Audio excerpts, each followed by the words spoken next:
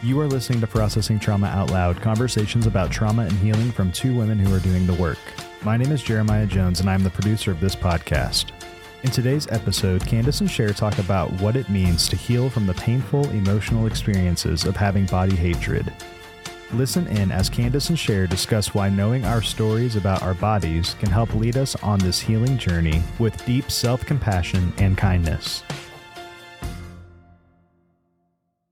Hi, Cher. Hey, Candace. Good to be back with you.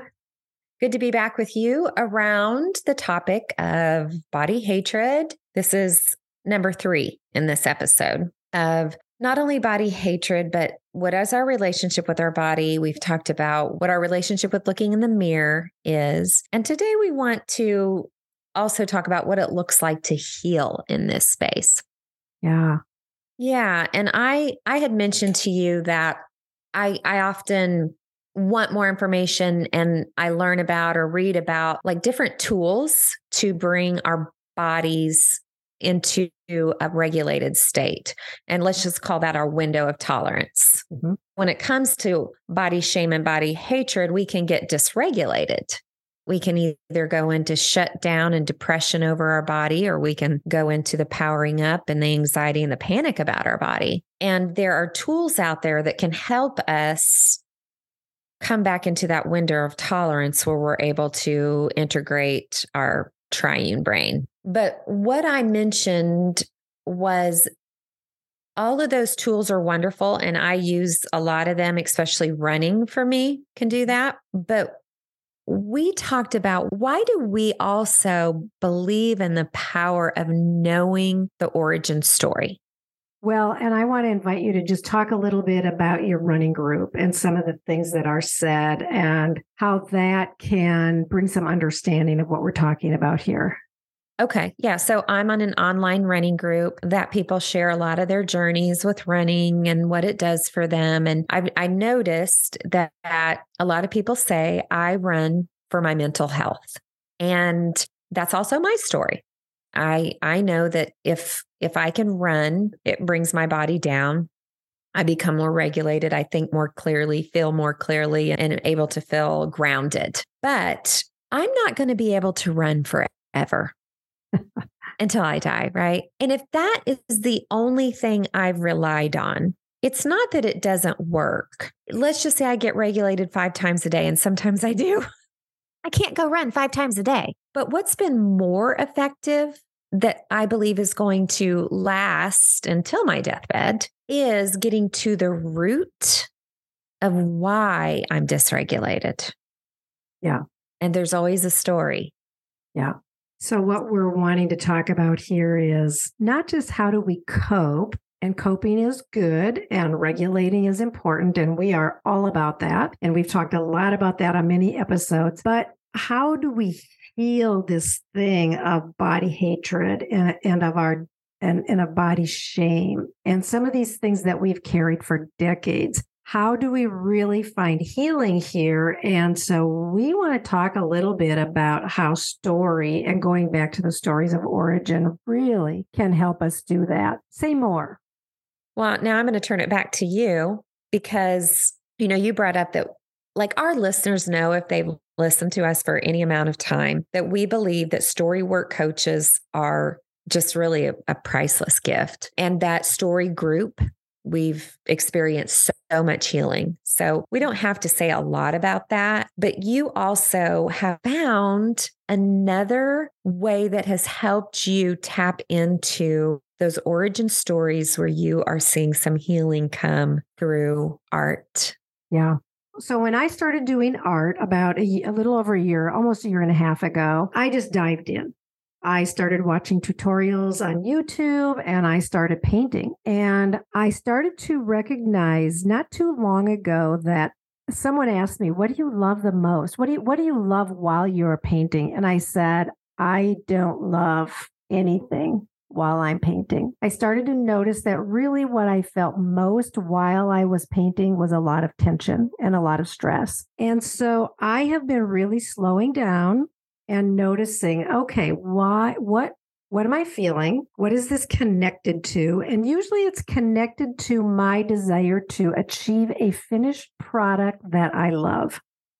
And so I've just slowed way down and I've gone back to some very simple, basic, not only, but some very simple, basic processes like just painting squares, just watching the way that the paint and the water flow together, just to allow my body to experience restfulness in this painting, which has become so important to me.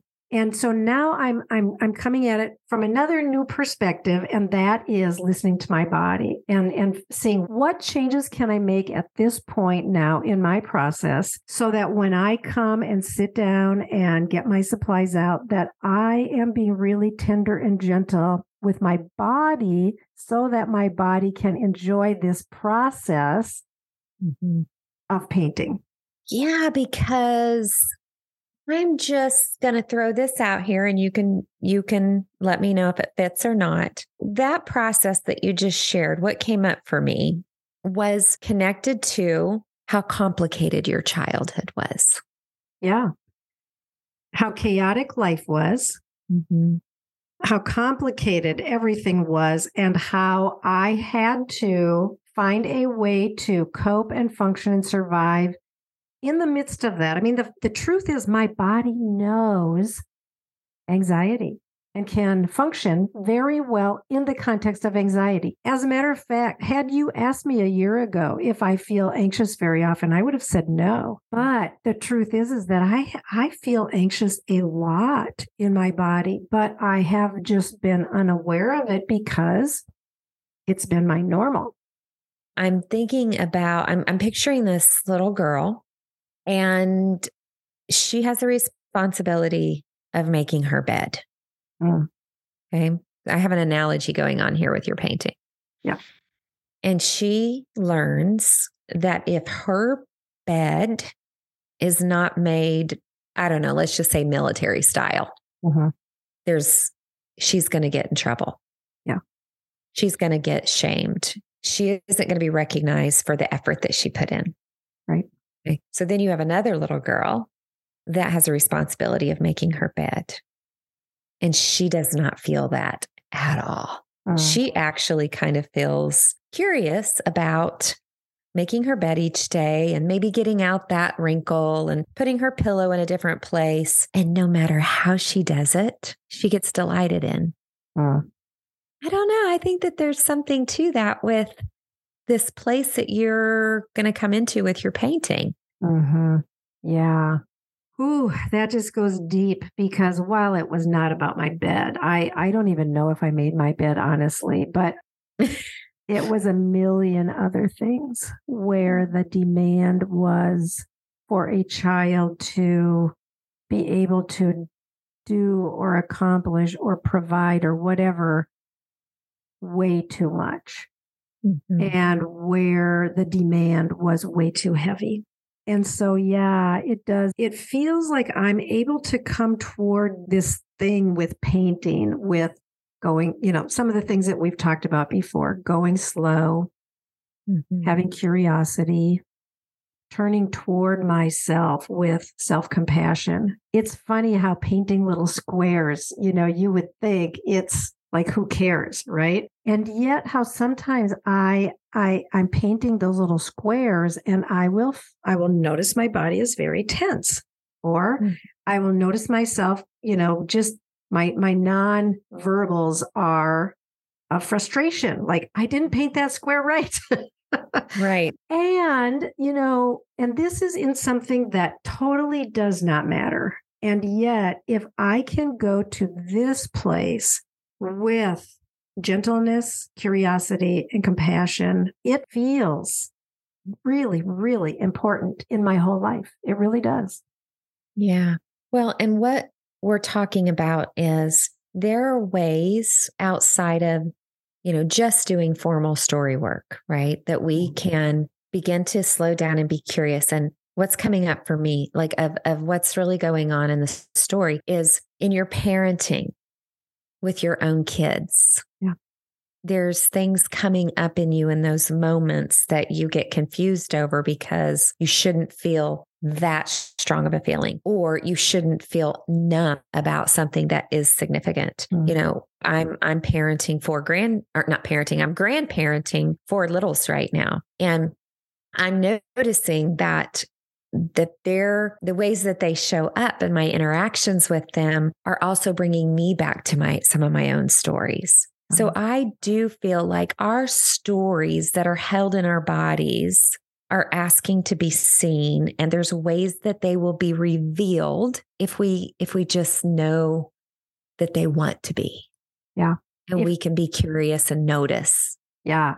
If we know that they want to be revealed to us, and if we learn how to listen. This is something that I have been very intentional about for, I would say, probably at least 2 years of learning to listen to what my body is saying to me. And I have several practices that I incorporate on a pretty regular basis of just ways that I am listening to my body. So, for example, if I notice some kind of distress in my body, instead of going and taking a Tylenol, which, I mean, for many years, honestly, I lived on Tylenol or Advil or, 2 Tylenol and then 2 hours later, 2 Advil. And now when I notice pain, for example, in my body, I am very curious. I'm noticing that my shoulder hurts. Okay. I did yoga. Oh, it could be from yoga. It could be from yoga. And then I get curious. Is it from yoga? I listen. I will spend some quiet, just listening and allowing thoughts or perceptions to come forward. And when a thought comes, like maybe a thought comes that is connected to a story, I will turn toward that with gentleness and curiosity, like, is that story connected to this pain that I feel right now? And then a lot of times I'll grab my journal and I will just write, I feel shoulder pain. I listened. This story came up to me. Dear body, what do you want to say to me? And then I go slow and I'm listening and I'm waiting. And it's pretty amazing how often further thoughts will come and something important will emerge. That's fascinating, because what's coming up for me as you share that is this idea of seeking wisdom. Like we're seeking wisdom. Yeah. And as we turn towards ourselves with kindness and curiosity, we are able to hear the truer story. Yeah. Instead of going into immediate self-judgment, or for me, oftentimes it would be kind of a fearful feeling, like I'm afraid of what you're going to say to me. Yeah. And so this idea, and I'm just going to say this. So the idea that our bodies, scripture calls them temples or houses, that within our body, we believe dwells the spirit that wants to give us wisdom about what's going on. And I don't know, that feels like what's happening in those spaces where we slow down and we are seeking the wisdom about the truer story. Instead of just, oh, well, there's that pain again, and taking an Advil. We're not saying there's never times to do that. But yeah, I think the key for me has been in this whole process, because I'm pretty impulsive and I'm a quick reactor, is I think my life is actually being changed by slowing down. Yeah. Seeking truth, and not seeking truth in the way of what I used to think seeking truth looked like, which I think that could be another whole episode, but seeking it in a way that it's not regurgitating just what's been said to me. It's going deeper into what's really true. Well, and what's true for you in your body, because really we can go to higher truths or absolute truths, and which we believe, like we were created for love. We were created with goodness in mind for us. And we can go toward these higher truths, and we do, and those are important to us. I'm not saying they aren't, but our body also holds truths, and we cannot heal the wounds that impact our lives on a daily basis if we do not listen to the stories that our body is telling. And the reason why we cannot heal is because healing means new neural pathways become created in our brain. Like that's the healing right there. When we encounter something and our brain responds in a new and a different way. Mm-hmm. Those new neural pathways happen when we will go toward the origin and toward the belief and toward the perceptions and toward the memory. And then as we begin to relate to what happened way back there, but now in a different way, with kindness, with curiosity, with compassion, right? When we now do it in a different way and our body sees the care that we will bring, our brain is able to now process that memory in a different kind of a way. And that is what enables us then to live differently. I think that process is developing a new belief system based on the real truth. Yeah. And so sometimes when we hear, oh, just believe, well, belief is a process. Yeah. Well, so and just belief is built over time. Yeah. And just believe. I mean, I think we all could honestly really say in that moment, oh, I am believing everything that my body and my brain tell me to be true. Like I am believing. We can have our belief system that is based on facts and truths and knowledge and all of that. But if what I believe in my limbic brain and in my body is different than those intellectual beliefs, I will default to what my body and limbic brain hold to be true. I will default to that every time. That is where the neural pathways lie. Yeah. And that's also where the shame lies when you do desire change and healing and transformation, and you keep coming up against a wall. Yeah. And so we want to say that wall has to be met with so much curiosity and kindness for it to begin to come down. Yeah. And when we're met with self-judgment or judgment from others, guess what it does to the wall? Yeah. It just strengthens it. Yeah. Yeah. And so we're kind of making full circle here, talking about the impact of condemnation and judgment and shame, and how that has been powerful to keep us stuck in our places of woundedness through which we live out our lives in behaviors often that we wish we could change. And what we are saying here today is that there is a different way. There is a way where we can find healing through slowing down, being curious, bringing kindness, turning toward ourselves with self-compassion. We can do a lot of that just on our own by slowing down, and just some of these things that we're talking about here today. We can do it within the context of others who are also doing this kind of work. And both are really important. And so we just want to say to our believers,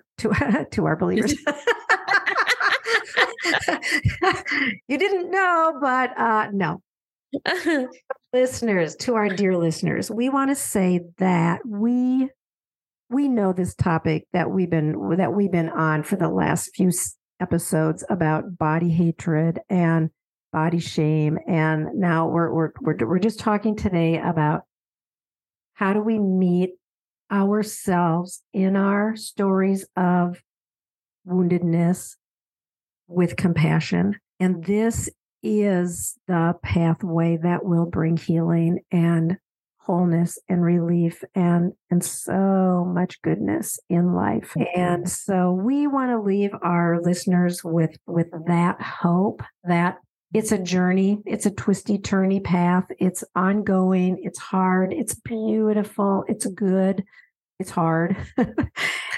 And mostly I wanted to say is like, it's really, really possible. And for those did we mention it's hard? It is hard, but it's good. And it's so love, good. And it's, And so we just want to come to that place as we close here. Yeah. And I want to invite our listeners. We would love to hear from you.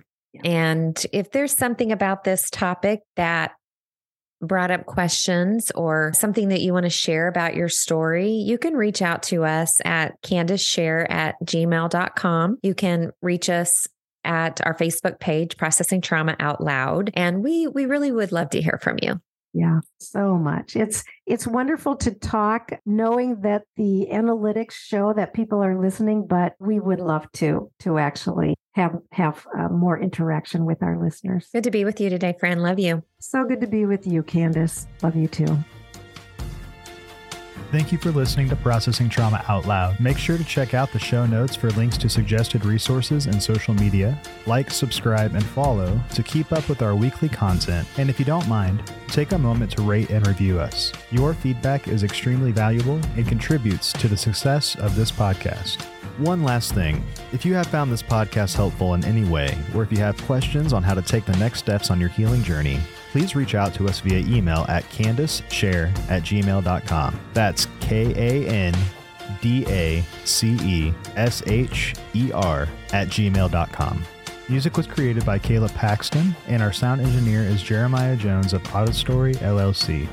We welcome you to join us for more conversations soon. Take care.